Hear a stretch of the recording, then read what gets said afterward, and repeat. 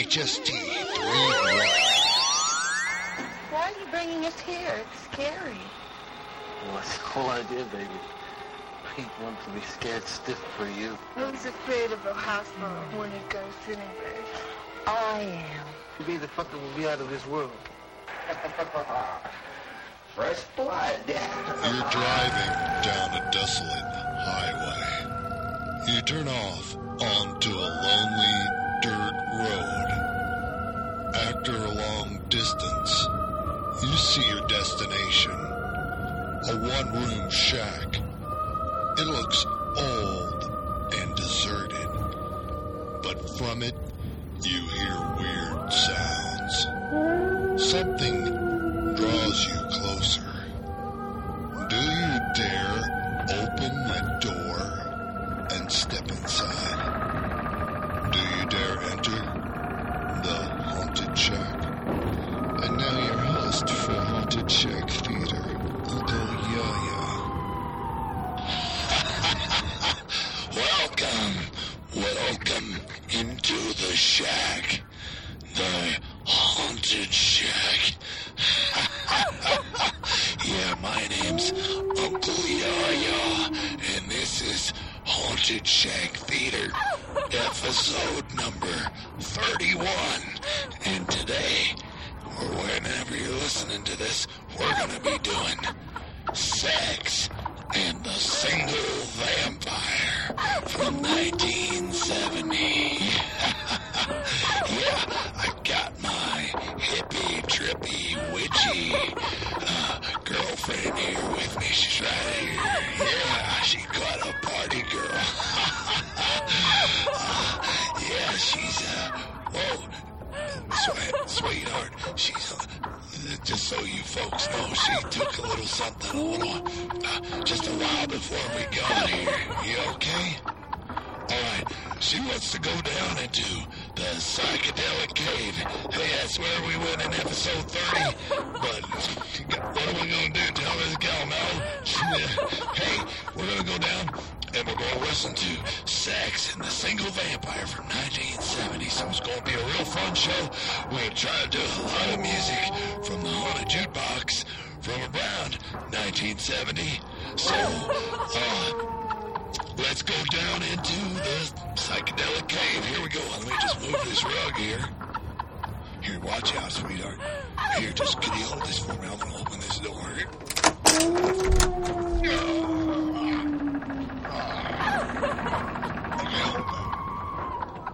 Alright, follow me down here. Hey, babe, watch it. Here, why don't you hold my hand? I'm serious. If you fall, it'll be the end of you. Okay. Had to find some place to put you there. But, come on. Watch out. Okay. Let me just get this last switch. There you go. The psychedelic cave. Yeah, underneath the Haunted Shack Theater. This is what we do real kind of special. We do real kind of crazy doing. Whoa, sweetie, what? Okay, well. Look at her go. Yeah, hey, wow. Okay, she says she's getting out of it to get into it. All right. I can dig it.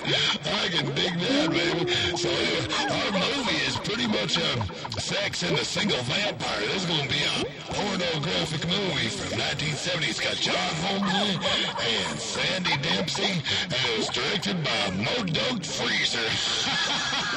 And written by F.N. Spellin. Get it? F.N. Spellin. Anyway, they all got names, and it's John Holmes as a vampire. Anyway, it's going to be a lot of fun. And, whoa! All right. Hold on, folks. Hippie trippy, witchy party girl wants me to try something here. All right, she put something down here on the haunted glass table. Better take this haunted rolled dollar bill. Here we go.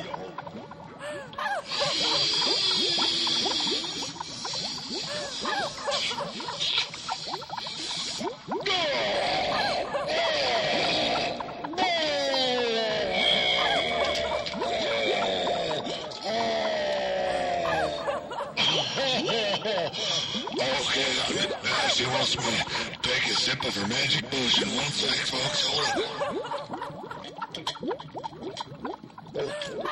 I gotta do the show, baby. Hold on.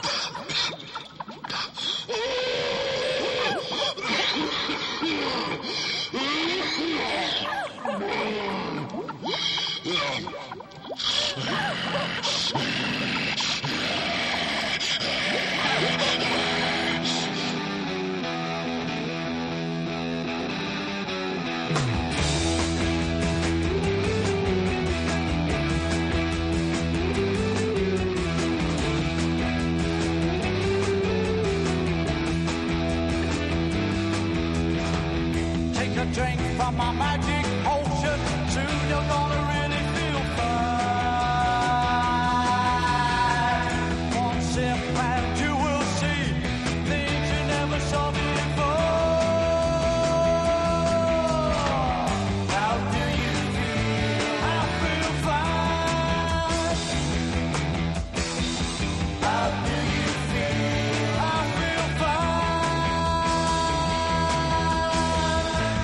By my soul, I feel fine.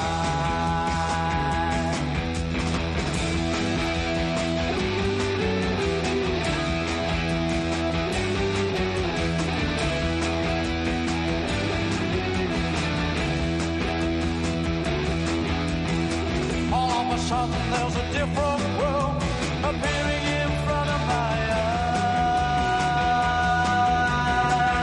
If you don't want to try this potion, leave it all for me. How do you feel? I feel fine. How do you feel? I feel fine. Up by my soul, I feel fine.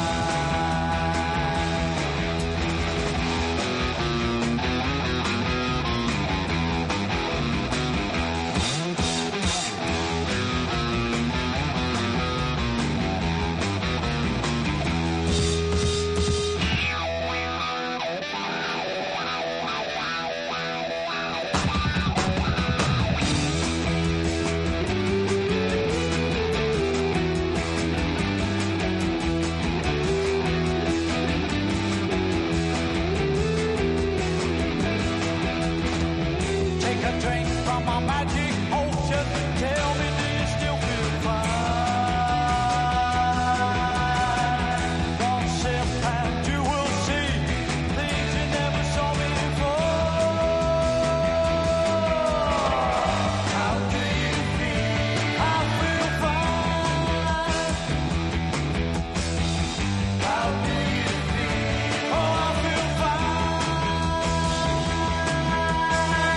Up by my soul, I feel fine.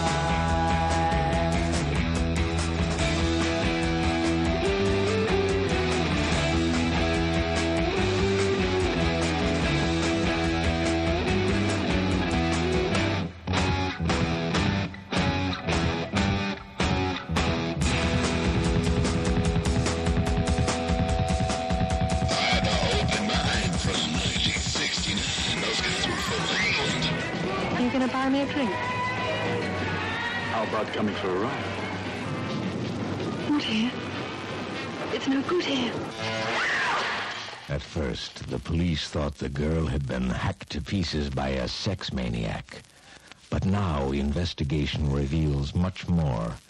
The terror they are hunting is something less than human, more monster than man. This girl wasn't born. She was assembled piece by piece from living human flesh. The killer took her apart the same way. This is what nightmares are made of.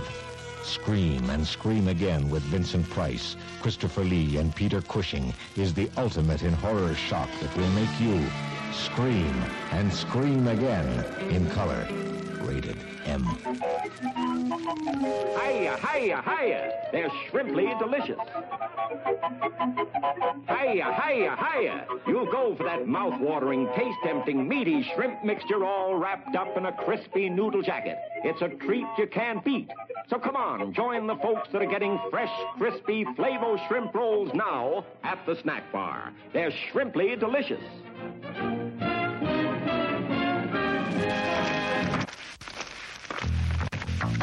Dorian Gray. Follow this man. He alone walks in eternal youth. He alone knows that eternal youth is the ultimate perversion. He alone remains forever young as the whole world grows old around him.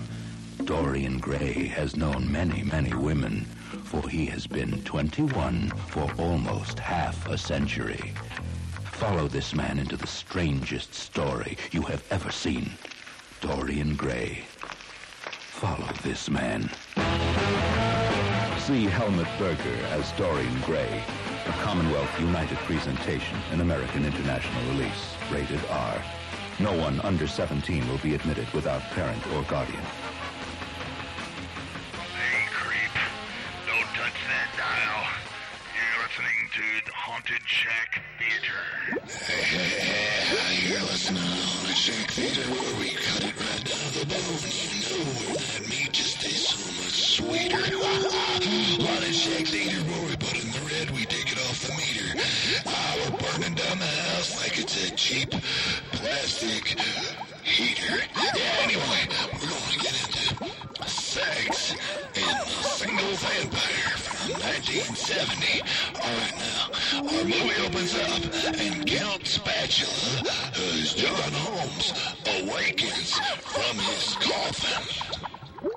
Hold on. Sweetie, seriously, let me try to do the show. Get my hips. Hold on. All right, let's get in the movie. We're going to get in the movie. Oh, God. All right.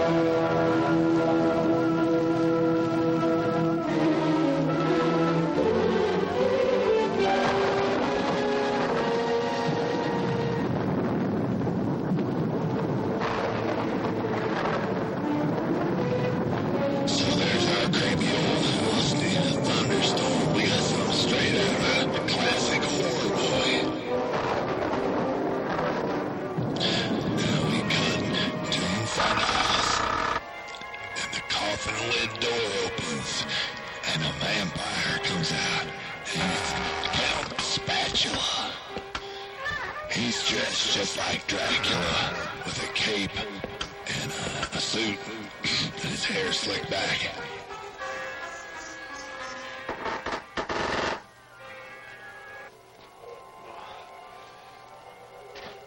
Years old and already I've got rheumatism.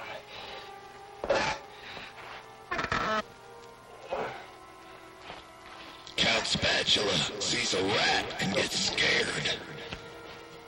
Dungeon.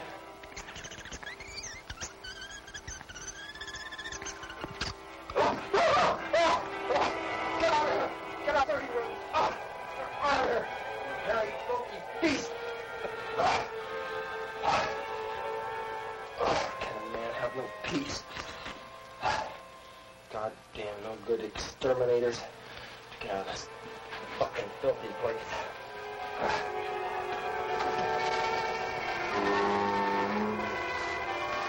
Fucking rotten rodents. Gotta move out of this rat. I hate it here.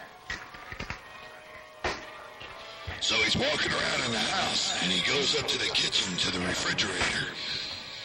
Maybe I'll eat them. Speaking of eating...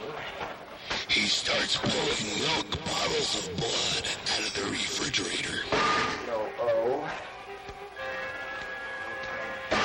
G. They're all labeled with different letters. That was a good year. No R. Some more of that. X. Look. Not even any better. Type M. Oh, yeah, that little blonde. That was good. He's going through all the bottles till he finds one that he likes. Can't be any worse than Ty Barr's blood. He takes off the cap and takes a drink. Ugh, that's terrible. That stuff could kill you. No more respected victims. This place is a rat trap. Ugh. What's this?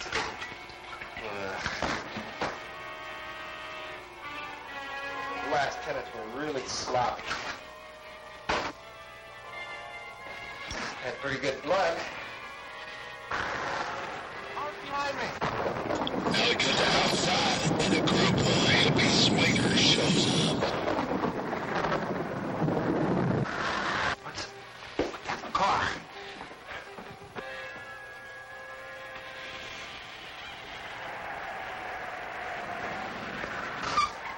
Why are you bringing us here? It's scary. Well, that's the whole idea, baby.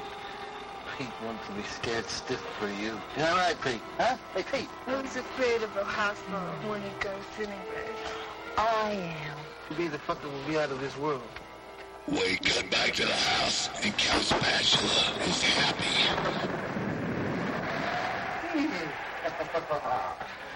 Fresh blood.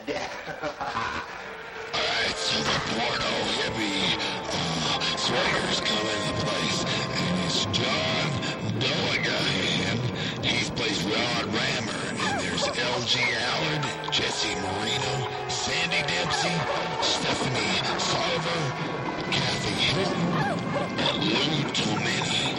They all come in the old house.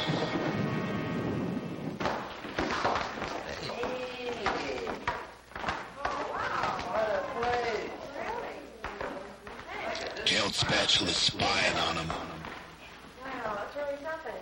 Hey, Rod, where'd you find this place? It belongs to this weird uncle of mine. I never considered myself weird. Where is he now? He's gone back to where he came from, Hungary. Strictly from Hungary? Hungary? I know what he means. So they start kissing.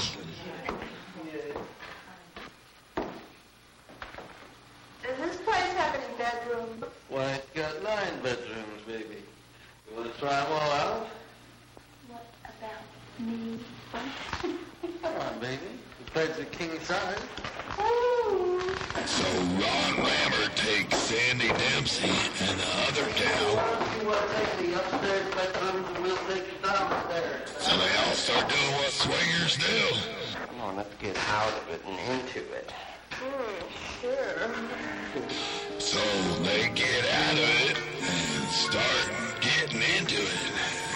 And then we cut to the next couple, and they're in the other room doing the same thing. Alright, now we're watching Count Spatula, and he's spying on all the different couples having sex. And so that's pretty much just like a standard porno movie.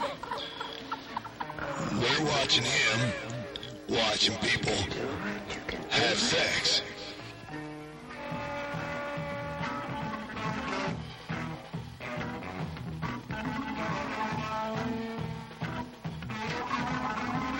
Again, this is 1970, and back when people kept their pubic hair on. If you watch adult films nowadays, people don't seem to do that. Alright, so this next actor is exceptionally annoying. His name is L.G. Allard, and he goes by the stage name of Lance Slott. He looks like Richard Simmons. Come on, you can do it. Damn it. He's having problems maintaining or achieving an erection.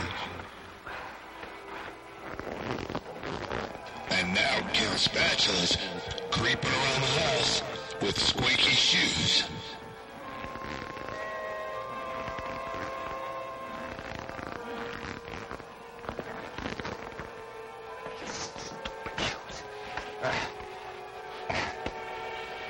Baby, here.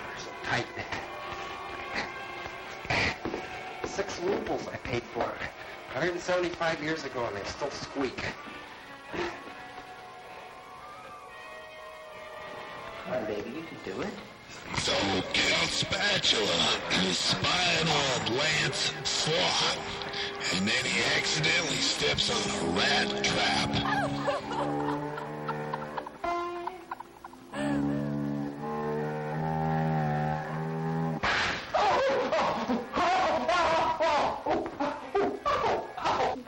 And then he walks into a whole pile of them.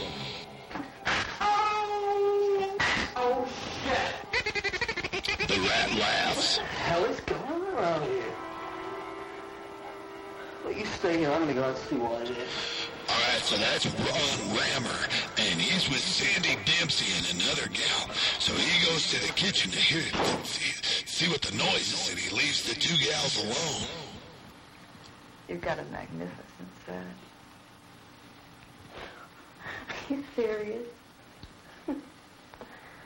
May I touch them? Why not? So Sandy Dempsey and the gal start making out. And now we cut to the kitchen where Ron Rammer is looking around and he's finding all these bottles. He's not sure what they are, and then he finds an open Coke that Count Spatula had tried to drink, and it's still cold. Still cool. Alright, so Ron Rammer grabs the cold bottle of Coke and goes into the room where Lance Slot is trying to get an erection. You can do it. Hey, what the hell? Have you been drinking a Coke? Huh? Have I been drinking a Coke? Is this another of your jokes? No, listen, I found this in the kitchen, cold. Good, really? Just shove it up your ass? Well, maybe you can tell me where it came from, huh, wise guy? Oh, come on, Ron. Look, would you get out of here and leave us alone? What now? Come on, break it up. So Ron Rammer and Lance Slot almost get into a naked fight, but the girl breaks it up. Always so, all right, we can try to figure out the mystery of the cold in the kitchen of the haunted house. Yeah, okay, goodbye, go on. Come on, baby. How was it? Come on, just get me going again. Oh, you can do it. So Ron Rammer goes back into the kitchen, and there he is attacked by Count Spatula, who attacks him and drinks his blood. Blood? Oh, wow. Uncle Spatula!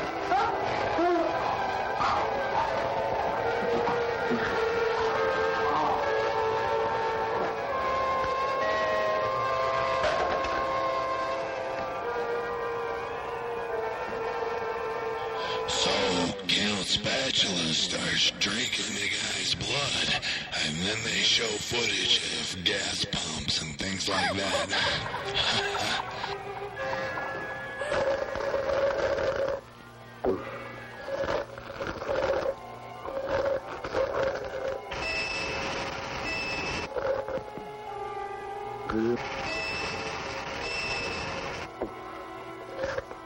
This guy must be anemic. So he drinks his blood and then he ties him up.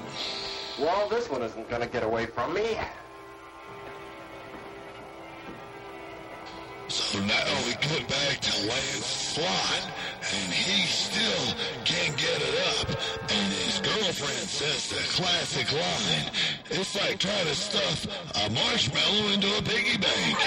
Come on, baby. Come on. It's no use, Pete. It's like trying to force a marshmallow into a piggy bank. Well, let's face it, baby. You just don't turn me on anymore. Well, you don't exactly turn me on either, Cupid. Oh, is that so? Well, why don't we just try somebody else then?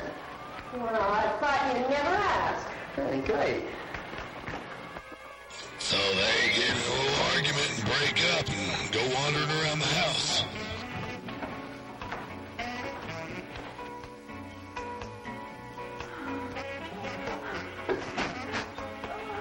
And they come to the room where Sandy Dempsey is with that other gal, and it's the girl-on-girl action. Wow. Look at that. Alright, so our actor playing Lancelot, L.G. Allard.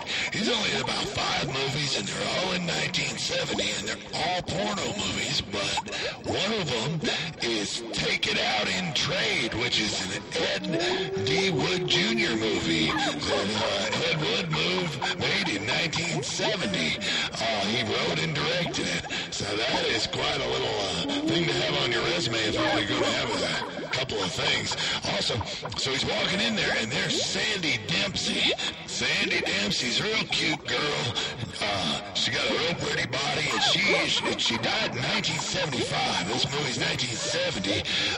There's nobody really has any birth date on her, but she died real too young. So it's a shame. There's a lot of Sandy Dempsey fans out there, even though she just did pornography, and you might include myself as one of them. Now, John Dolligan, who plays Rod Rammer, he's in Garden of the Dead, The Thing with Two Heads, Terror at Orgy Castle, and a bunch of other stuff like TV shows and things. Now, John C. Holmes plays Count Spatula, and John C. Holmes he's been called the Elvis Presley of pornographic movies. He is the king. He is known for his exceptionally large penis, which almost measured out a foot, I guess. He's like 11.5 inches or something like that. He made over 200 films in his career, most of them adult movies, yeah. And he kind of went downhill in the 70s due to drug addiction. He's getting cocaine and heroin and everything. And he was got involved in the Wonderland murders in 1981. Hold on. You're just telling me right now you knew? Wow. Hippie witchy drippy girls just tell me right now that she partied with John Holmes in the 70s. You knew Billy and Joy through Eddie. We're going to have to talk about this after the show, sweetie. Hey, Alright, she's got something. Anyway, let me get on with John Holmes. John Holmes got involved in the Wonderland murders. Go look it up. Actually, Goulardi's son, the horror host Goulardi, has a son, Paul Thomas Anderson, and he made a movie called Boogie Nights, which is based on John Holmes. And there's also a movie called Wonderland, and there's a bunch of books written about him. Anyway, he died in 1988 due to complications from the AIDS. He had HIV and got the AIDS, and so he died. He was about 43 years old. Okay, hold on. Hippie girl wants me to just try a little of this. What's this? Okay, hold on.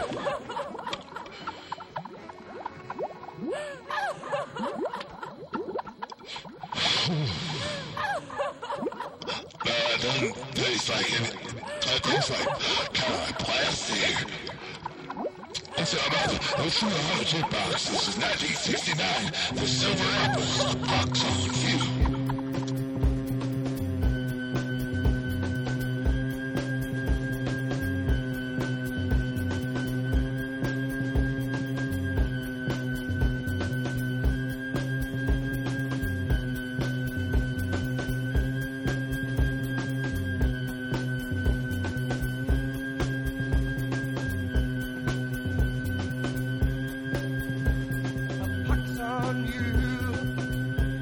You love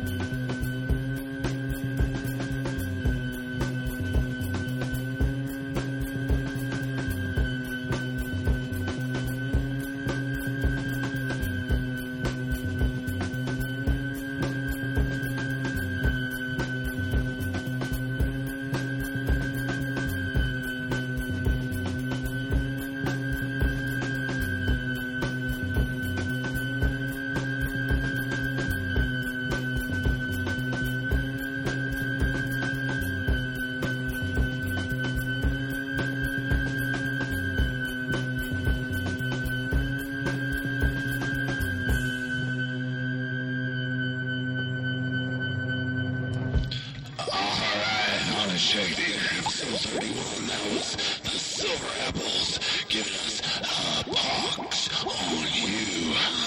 Hey, creep. Don't touch that dial. You're listening to the Haunted Shack Theater. Hop aboard the time machine. As the years roll back to 1936, the nation is in an uproar about the latest fad sweeping the high schools, marijuana. And the same year, Hollywood, in its public's interest and to make a buck, exposed this weed from the Devil's Garden in the amazing film Reefer Ruin. Yes, film buffs, it's what you've been waiting for. This high camp film is the most ridiculous one ever produced about drugs or people. The kids from the malt shop used to be the model high school students, but now see them on the silver screen dancing and writhing sensuously after smoking what they thought was harmless cigarettes. But in reality, they were reefers. For the audience at home, reefer is the underworld term for marijuana cigarettes. Reefer Ruin, made in 1936, started all the myths about marijuana, guaranteed to boggle your mind and buckle your goose.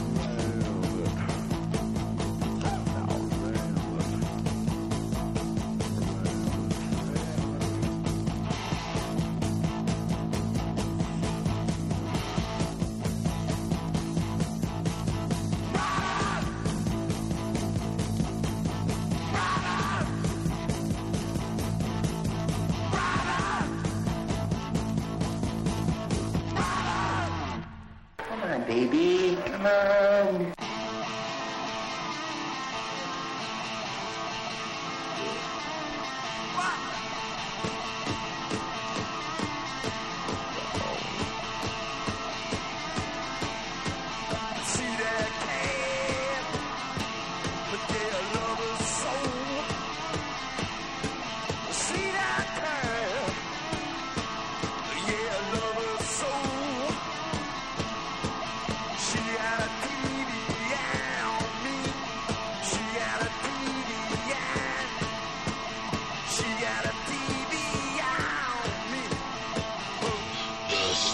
sketches from 1970 TV.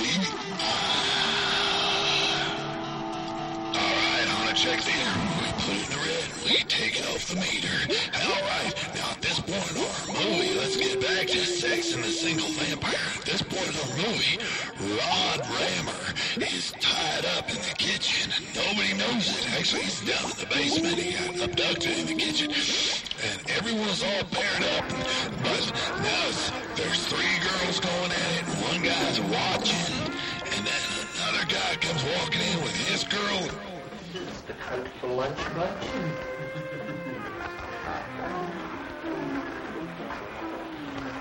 It's a big bed, and everyone's naked, so they just start going at it. At this point, I don't know, we're in orgy territory.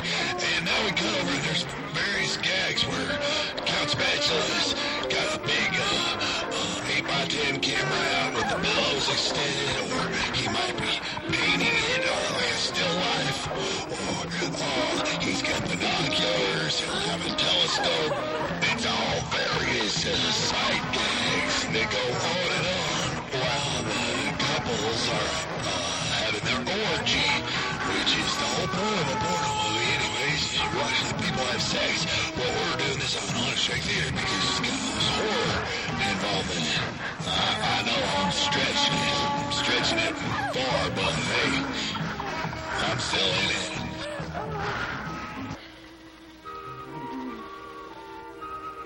Okay, come on, everybody switch. So the orgy's still going on. Don't move. Clockwise or counterclockwise? Right.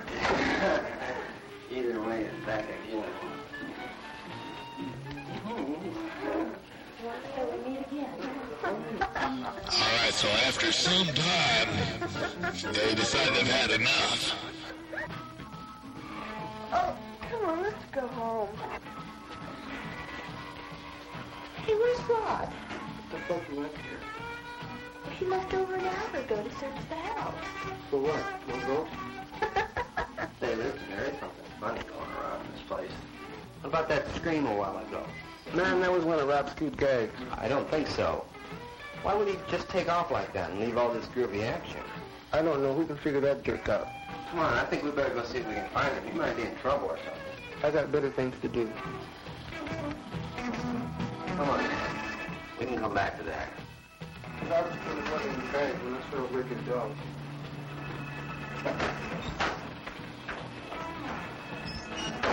Well, I'm scared. Scared? What for? Are you trying to tell us that you're not? It's just a gag. The whole thing's just a laughing gag. Hey, here he is. All right, Rob, the coat's over. He's unconscious. You're kidding. No. Good. So the guys are looking at Rod, and then Count Spatula attacks him. Believe me, Carl. The whole thing's a joke.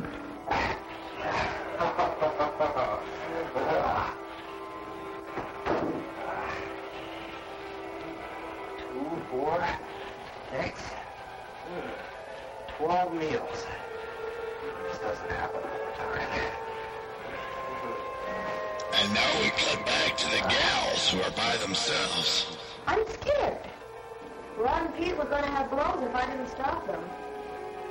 How can you be taken in by such laughing acting?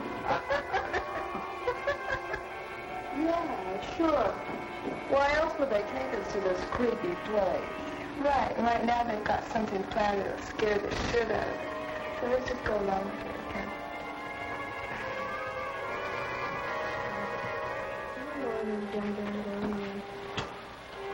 What's that? What? And suddenly Count Spatula comes into the room with all the women, and he's naked underneath his cape. Good evening. My name is Count Spatula. Welcome to my house. I have you in my power. You sure have, baby. Wow. Oh. Oh, very nice. So Count Spatula jumps onto the bed,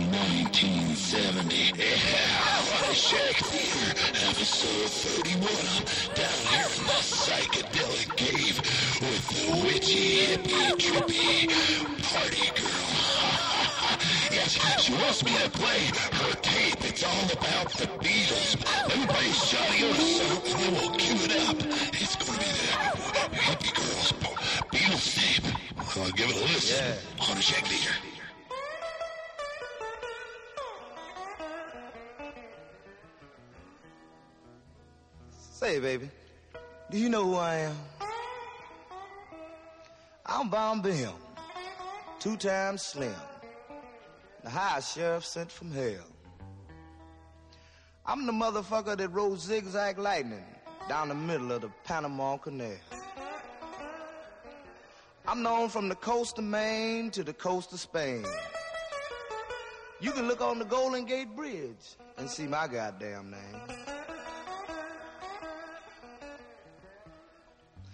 I was converted with 245s on my side and baptized in the barrel of butcher knives. The sting of Zorro's whip can't mark my hide. A rattlesnake bit me and that motherfucker crawled off and died. I hunt trouble every day of my life. And peace and quiet I do despise. You see, baby, I'm 48 inches across my chest and don't fear a goddamn thing between life and death. I'm the baddest motherfucker you've ever seen. I'm worse than a bucket nightmare in a midnight dream. You see, everything that I do is wrong. If I go to the store, I stay too long. If I bring back butter, I should have got lard. When I get ready to fuck, my dick ain't hard. But don't play me cheap, cause I'm skinning and grinning and doing my little laugh. Cause I'm the type of cocksucker to start an uprising in a motherfucker's ass. Yeah. I might as well get shitty right on down to the bone.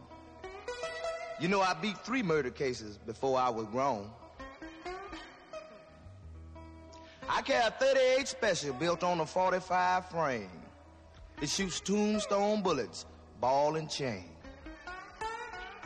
I sing graveyard songs, and I ain't lying. I'm a bad motherfucker, and I don't mind dying. I bolted down lightning and captured thunder. I've done some shit that made the whole world wonder. During the war, the army laid down their guns, and I won the fight. I've been known to eat a wild gorilla from asshole to appetite. Among the hoes, you might hear my name ring, but a bitch with a head shaped like a 4-way cold tablet liable to say any goddamn thing. You know, when I go home, I have to walk 44 miles of barbed wire. When I dress to go out, I wear a cobra snake for a necktie. My house is high on a cliff, and it hangs over the edge, and it's made out of human skull. And if I don't start some shit and kick 20 bad asses for noon, my whole day seems kind of dull. Yeah.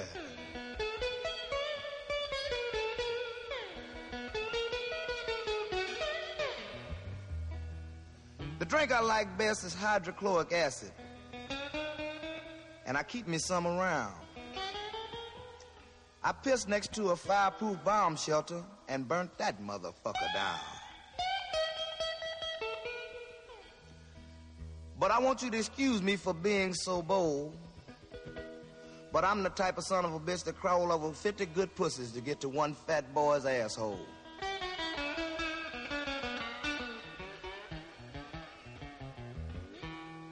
You see, when I was young and in my prime, I could catch a hoe any old time.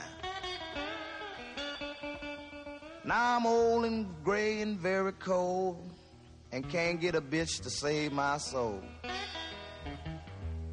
So up to it, down to it, and damn the man that won't do it, but he'll run his nasty hands through it, ought to be tied to it and made to do it, 'cause he ain't used to it. I'm Bomb Bill, 2 times slim.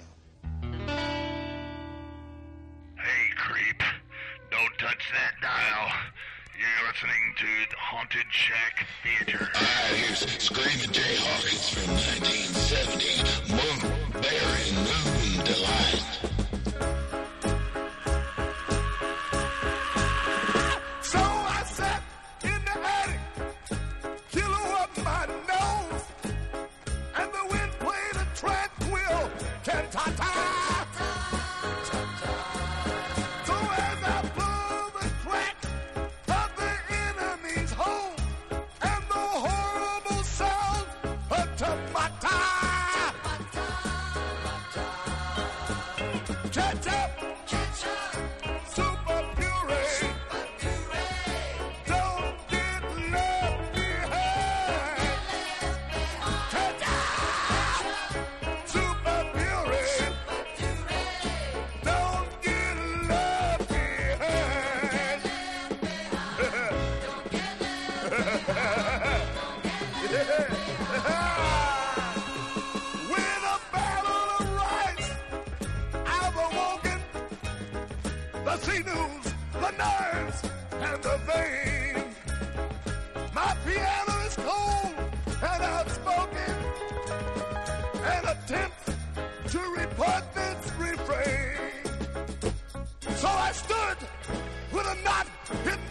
stomach.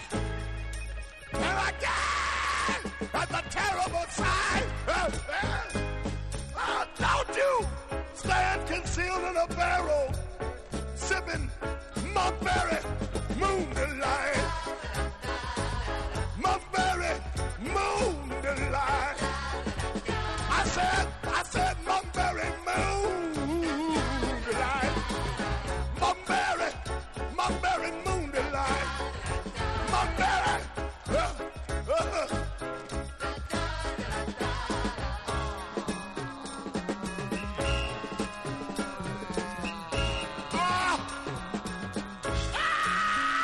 We have no bananas.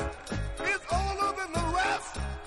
And my hair is a tangle rector. And when I leave my pajamas, feeling food a test, I don't get the gist of your letter.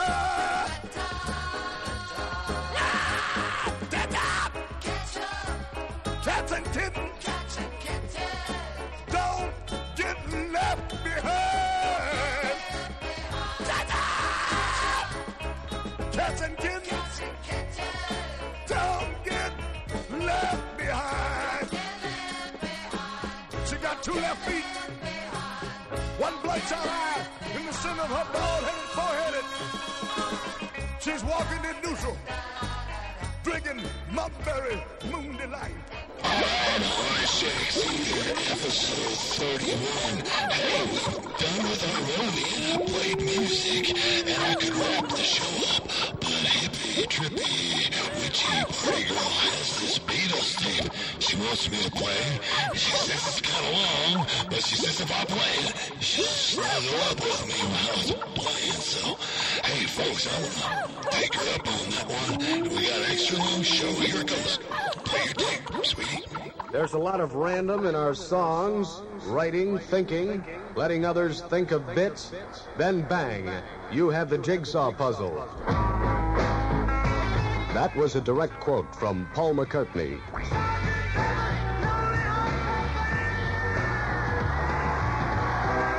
For the past several weeks, the eyes of many have left the troubles of the world to unscramble what may be the most fantastic hoax ever conceived by man. Is Paul McCartney really dead?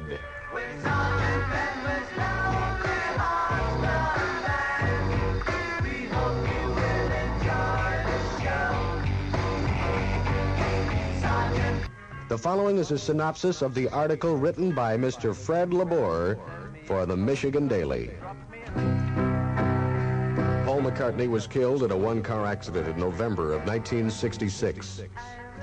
He had just left EMI Recording Studios, where he was working on a forthcoming album entitled Smile. Paul had left the studio quite upset due to some bickering within the group. He sped away on that rainy, chilly night and was found 4 hours later, pinned under his car at a culvert. He had been partially decapitated. This was the beginning of the greatest hoax of our time and the subsequent founding of a new religion based upon Paul as the Messiah. But for the sake of religious records, the Beatles had no premonitions of Paul's death. When the remaining Beatles learned of the untimely accident, they immediately called a conference with George Martin, their producer, and agreed to keep the story from the public just as long as possible. George Harrison was called on to bury Paul, and Ringo was to perform the services, while John went into seclusion for 3 days to meditate. After his meditation period, John called another meeting of the group, again including George Martin. The purpose of the meeting was to plan the groundwork for the ensuing hoax. Lennon's plan was to create a false Paul and to bring him into the group as if nothing had happened. They would then slowly release the information of the real Paul's death to the world via clues very cleverly hidden within their records. The plan was adopted and the work began. Their manager, Brian Epstein, was informed of the plan, and he threatened to expose the group. But he mysteriously died, leaving only 5 men who knew the real secret. From that date in 1966 to the present, hidden clues have been found in all of the Beatles' albums referring to death, most of which are directly related to Paul. The first album to contain hidden clues was Sgt. Pepper's Lonely Hearts Club Band. The album Smile, that they were working on at the time of Paul's death, was scratched and eventually picked up by Brian Wilson of the Beach Boys, and the title was changed to Smiley Smile. Wilson later paid tribute to Paul. The Beatles devoted all of their time to the Sgt. Pepper album, lacing both the cover and the lyrics with clues of Paul's death. The main theme of the cover of Sgt. Pepper is a funeral. The cover shows a group of mourners, most of which are famous persons who died violently. In the foreground is a casket, or at least a mound that could be contrived to look like a casket, with the letters P on it, and a left-handed bass guitar, which Paul was famous for. There are numerous death signs on the cover, again, most of which point directly to Paul. One of the prominent figures on the cover is a bust of a man wearing a clerical collar, thus hinting that perhaps this is Father Mackenzie from the song Eleanor Rigby. Father Mackenzie, writing the words of a sermon that no one will hear. No one comes near. In this, Father Mackenzie becomes Ringo, who performed the graveside service for Paul, as public and press were kept unaware of the death. Father Mackenzie, wiping the dirt from his hands as he walks from the grave. No one will say. This time, Father Mackenzie could be interpreted to be symbolic of George, who officiated as gravedigger.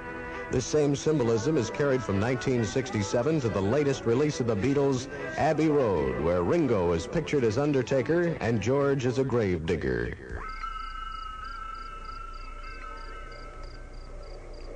Remembering that it was John who went into 3 days of meditation, explains the reason why John is dressed as a religious figure. And the Abbey of Abbey Road refers to monks and divinity. Again from the album Sgt. Pepper, the song A Day in the Life. The lyrics refer to an auto accident and the body being unrecognizable. He blew his mind out in a car. He didn't notice that the lights had changed. A crowd of people stood and stared. They'd seen his face before. Nobody was really sure he was from the House of Lords. The reference is made to the House of Lords, of which the Beatles were a member after being knighted by Queen Elizabeth. Again, this is tied to the Abbey Road album. In the background, just beyond the Beatles, is a police hearse used only in times of death to a member of the House of Lords. The next album released by the Beatles was Magical Mystery Tour, which was filled with as many death signs as Sgt. Pepper, if not more. The Viking symbol for death is the walrus.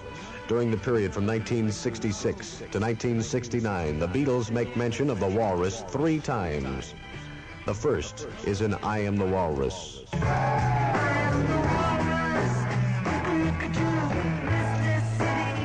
Am a Walrus was actually recorded by John. But why is John the Walrus when it is Paul that died? This is explained in 1969 from the Beatles album, the double album, when in the song Glass Onion, the Beatles sing, I told you about the walrus and me, man. You know that we're as close as can be, man. I told you about the walrus and me, man. We're as close as can be, man. John and Paul were very close throughout school and later life. It goes on to say, Well, here's another clue for you all. The walrus was Paul. well, here's another clue for you all. The walrus was Paul. And finally, in Abbey Road, once again, the Beatles make reference to the walrus, thus making it a total of 3 times. There also seems to be some significance to the number 3. The walrus is referred to 3 times. There are a series of dots on Abbey Road just before the plaque reading The Beatles. When connected, form the number 3. And in Come Together from Abbey Road, they say,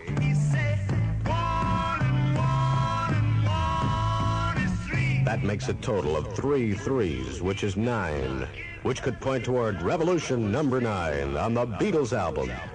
On that particular song, number 9, played backwards, plainly says, Turn Me On, Dead Man.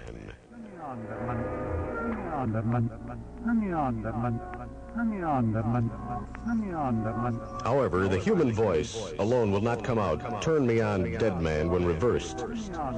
As if that weren't enough, in Strawberry Fields Forever, a song written just after the decision to replace Paul and Fool the World, there is a phrase at the end of the song that is audible as saying, I buried Paul. Let's listen to that one more time. Now, let's look at some visual clues. On the inside of the cover of the fake Paul's left arm is a patch reading OPD, which is a symbol used in England similar to DOA, meaning officially pronounced dead. The medal on his left chest is given by the British Army for heroic death. On the back cover, his back is turned to us while the others face us. These are all on Sgt. Pepper. Now, turning to Magical Mystery Tour.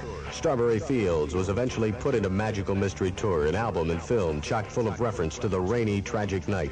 Lennon's research on death in various cultures can be seen in the tour. The constant appearance of a hand behind Paul's head, a symbol of mystics of death. Clues in the album, Magical Mystery Tour. Page 3, poster says, I, you, was. Page 5, appearance of surgeons and policemen who would be involved in a car crash. Page 10 and 13, Paul wears black trousers and no shoes, as in Burial. Page 13, empty shoes, a Grecian symbol of death, appear next to Ringo's drums. Page 23, Paul wears black rose, others wear red. The songs, again, are important. Magical Mystery Tour implies the hoax in its entirety and marks Lennon's developing suspicion that the plot is out of hand. They are dying to take us away. The fool on the hill sits perfectly still, as though dead, and grins a dead man's grin. On Blue Jay Way, Harrison, wrapped up in Eastern symbolism and religious fervor, implores Paul to resurrect himself before very long, implying for the first time realization of the essentially religious nature of the plot. Number 9. The album The Beatles, the double album, makes use of a white cover indicating Lennon's further adoption of a godlike image and an ever-increasing sense of the value of purity to the purpose of the plot. The collage. Paul in the water, in the upper left-hand corner, the top of his head is invisible. The middle right side snapshot of Paul with head missing. Dear Prudence. John called McCartney Prudence in the old days when they were called the Nurk Twins. Nearly every song has obvious reference to the hoax. Revolution number 9. Number 9. This sound collage is nearly the whole story. Besides the chaos, it contains the religious absolution. Take this, brother, may it serve you well. Number 9. And of course, the now nearly famous backward beginning. Number 9, reversed, which is Turn Me On, Dead Man. Number 9. Number 9. Number 9. Number 9.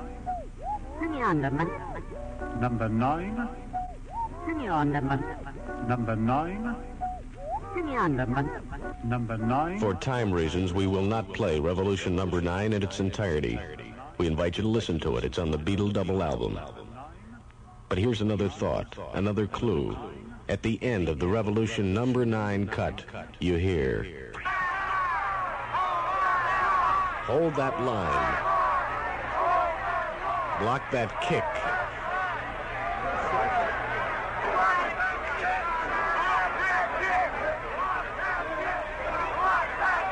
And on the cover of the Sgt. Pepper album, in the midst of the flowery Beatles sign, which could possibly be the coffin, you find a trophy with a football. What does it mean?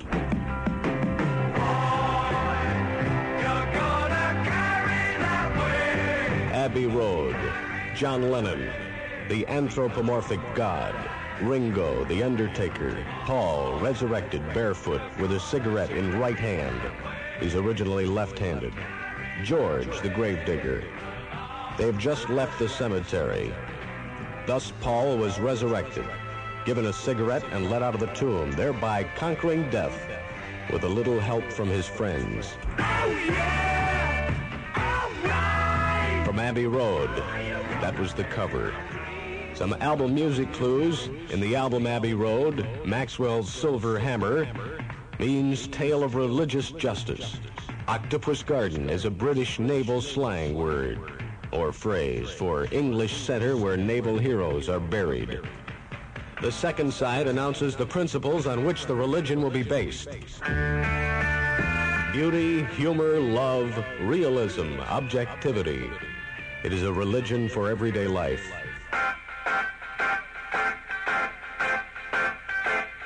It's getting better all the time. There are so many clues, so many dead ends on the albums, in the songs, on the covers, in the fold-outs. I've got to admit, it's getting better. There is truly not enough time in 24 hours to go into anything but a broad explanation. Getting so much better all the time. It's getting better all With all sincerity, there is no one who can deny that the Beatles are anything but very intelligent men.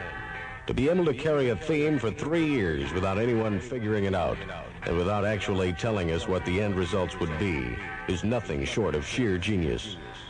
The Beatles were first really recognized for their lyric and musical genius by the intellects, for they were the first to understand the mysterious web that John Lennon, Ringo Starr, George Harrison, and yes, Paul McCartney had spun and trapped the world into believing something that only they can answer with any certainty.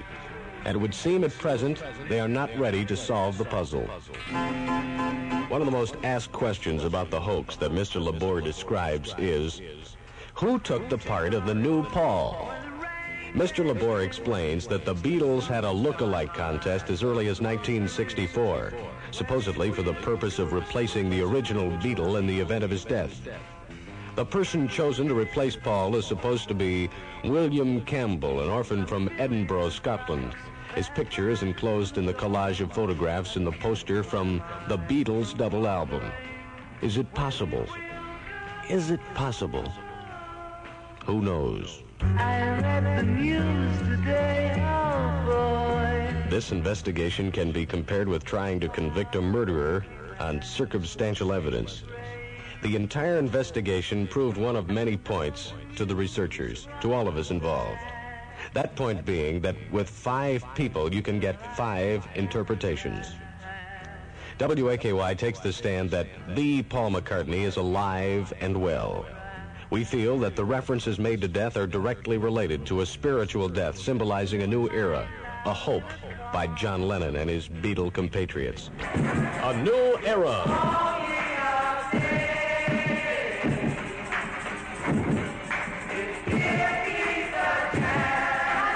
Era that for the Beatles began with the Sgt. Pepper album that seemed to motivate the new generation into a new awareness of the world around us.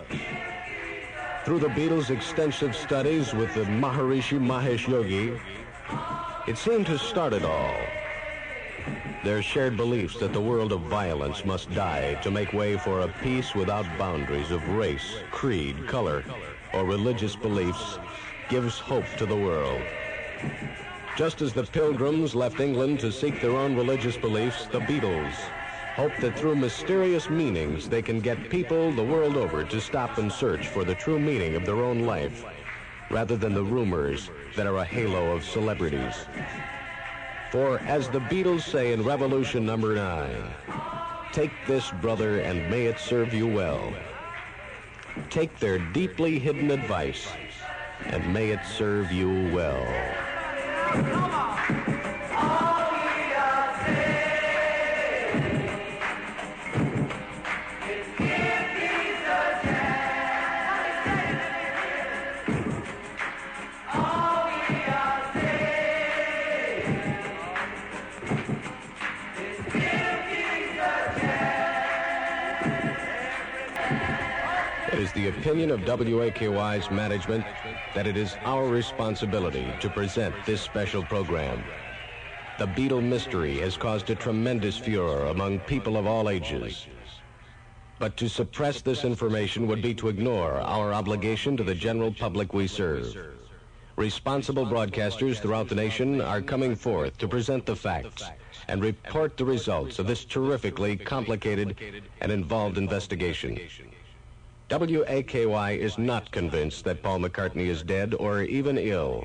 In fact, we believe him to be alive. But the question, why did the Beatles start this mystery, must be answered. It was to this end that this program was dedicated. In our efforts to maintain the largest or number one audience in Murfreesboro for our advertisers who depend on us to tell their messages to the largest possible number of persons, we make every effort to please most of the people most of the time. This is the reason we play popular music, plus gold records that were purchased by 1 million or more persons. In the case of controversial records, such as Judy May, we do not air these records at all until listener request demands it. As in this case, often the Nashville stations, who are our competitors for listeners, give heavy airplay to these records, causing our listeners to continually call for them. And in order to keep our listeners from leaving Murfreesboro radio to go to Nashville radio, we allow limited play, meaning only when requested, and not more than once on each announcer's shift. We do not, and we will never, endorse or promote bad recordings. We will always make every effort to bring you the best radio it is possible for us to produce. We are not perfect. There is only one who was. As far as we know at this time, this record has not been protested anywhere else in the country. And it is Murfreesboro's chance today to cast the first stone. We'll take your calls right now at 893-5373. Taking calls right now at 893-5373. Tell us what you think of this record by Boomer Castleman. As an only child of 17, it hurt when my mama died. And when my daddy got home just a few days later, well, he broke right down and cried. But after a year, he up and wed a girl that was half his age. Then the family was my daddy and me and Judy May.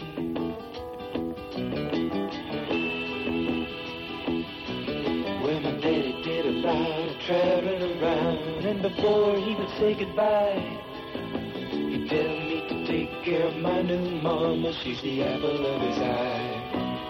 And as he kissed his brand new wife goodbye, I always used to hear him say, look after my boy, won't you please now, Judy May.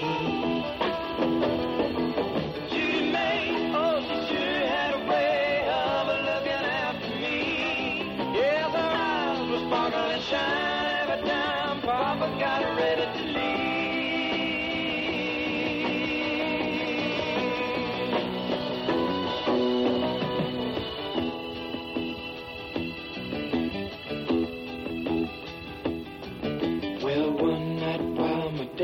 Was gone, she tiptoed into my room.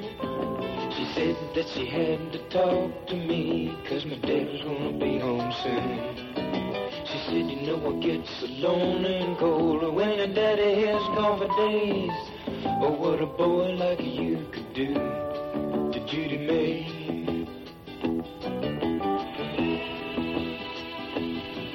Well, I told her that I'd never done this before. And then she took my hand and showed me all of the secret things that turn a boy into a man. And as I lay there by her side, I heard a noise at the window pane.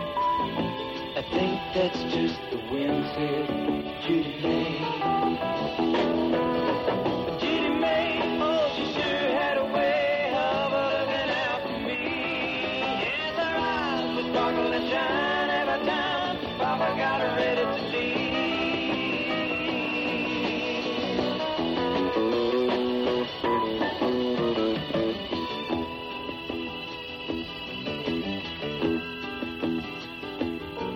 Well, the next day, Daddy had an accident, and 2 days later he died. The sheriff said my daddy could drive too good to even try to take a turn that wide. But thinking back now, I begin to wonder, to this very day, if it was him, not the wind, that saw me with Judy May. If it was him, not the wind, that saw me with Judy May.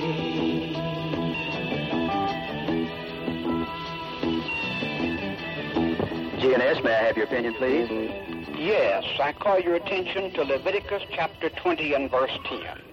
And the man that lies with his father's wife hath uncovered his father's nakedness. Both of them shall surely be put to death. Their blood shall be upon them. Judy May is a vile, vulgar, coarse song advocating incest. The man who'd make his living playing that song is lower down than a snake's belly. Good people should protest to the Federal Communications Commission against issuing a license to any station which would play such trash. I'd rather make a tin bill and peck sand with the chickens than to make my living playing such as this. There may be some idiot who thinks this will make a better community, but decent people resent such. I do not believe a boy should have sexual intercourse with his father's wife, nor that such a song should be played. Thank you. Thank you, sir. GNS, your opinion, please. My name is Rita Woodard, and I think that Judy May is a dirty song, and it shouldn't be allowed on the radio for children. Thank you, ma'am, very much. GNS, your opinion, please. Hello? WGNS, your opinion, please. Yes, sir. I'd just like to say that I think that that song that's just played is, it may have some things that true are against the Bible, but in fact it's not giving permission for things like that to happen, and that in the result of the last thought of the child, that it may also show children that in truth it is not the right thing to do. But I see no reason why the song should not be played. Thank you very, very much. GNS, your opinion, please. Yes. Could I ask a question? No, we'd rather just you give your opinion. I just wondered if Mr. Castleman was talking about himself and his own relationship. I'm sorry, I don't know. Okay, thank you. We don't know Mr. Castleman. GNS, may I take your opinion, please? I think this song takes a realistic view of life. From this song, we, without having to experience problems like that, are exposed to his personal experience, are able to make our own judgments about a very real problem. And by doing so, we can pattern our lives in the direction that we won't have to experience such problems on our own.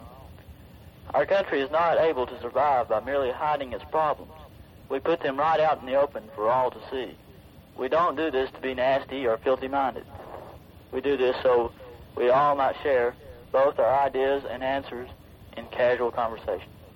The song, Judy May, I think, is not trying to lead our minds into the gutters, or at the same time is not trying to hide a part of reality.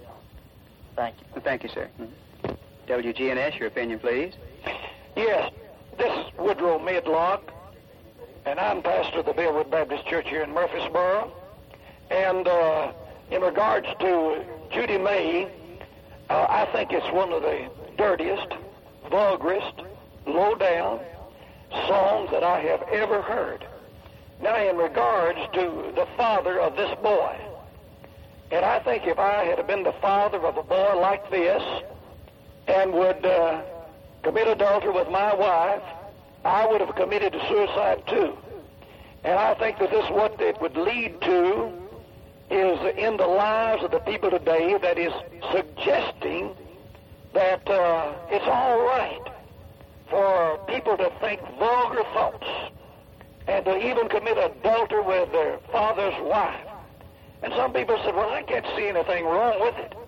Well, that all depends upon how you have been trained and whether or not that you are a child of God, been born again, washed in the blood of the Lamb. Then if you are, you believe the Bible. And the Bible says, and the man that lies with his father's wife has uncovered his father's nakedness, both of them shall surely be put to death. Their blood shall be upon them. And my friends, I believe that when a person is guilty of placing this before the youth of our land and causing our young people to have these vulgar, sexy, adulterous thoughts, I think the person that spins the record is going to be held responsible. I think the manager of the station is going to be held responsible in the sight of Almighty God when they come into the judgment. Judgment day is out in the future. You're going to have some blood on your hands. and you're going to wish to God that you didn't have this blood. And today, my friend, you're getting warning to try to do something about this. Now, if we can't get you to do something about it, let me suggest to the people that are listening to this radio station and other radio stations, call Washington, D.C., air code 202-655-4000 in the morning. And I think we can get something done about it. Thank you so much. Thank you for your call.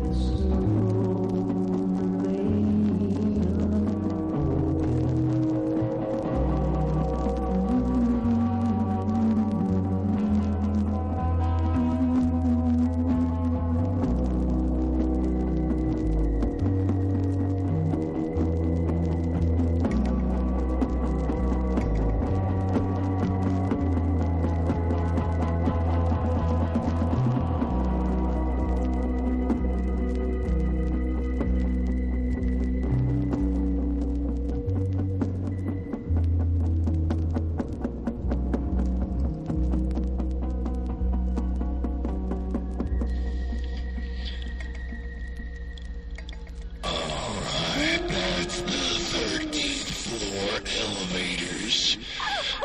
Yeah, from 1969. Hey, stop it. Let me finish this up. Man, the gal wiped me out. My head is spinning around. Anyway, that was the 13th floor elevators. From 1969 off the Bowl of the Woods album. And it's called Will the Circle Remain Unbroken? Oh my God, gal, you are out of your mind. Come over here. Come here. All right, folks, I'm gonna wrap up. Shake Theater was an extra long show. 90 minutes. Hey, unpleasant dreams, boils and girls. Good night, whatever you are. Come here. Be with us next Saturday night at 11:15 for another action-packed thriller on Shock. Honda Shake Theater is a Dimension Zero production. The end.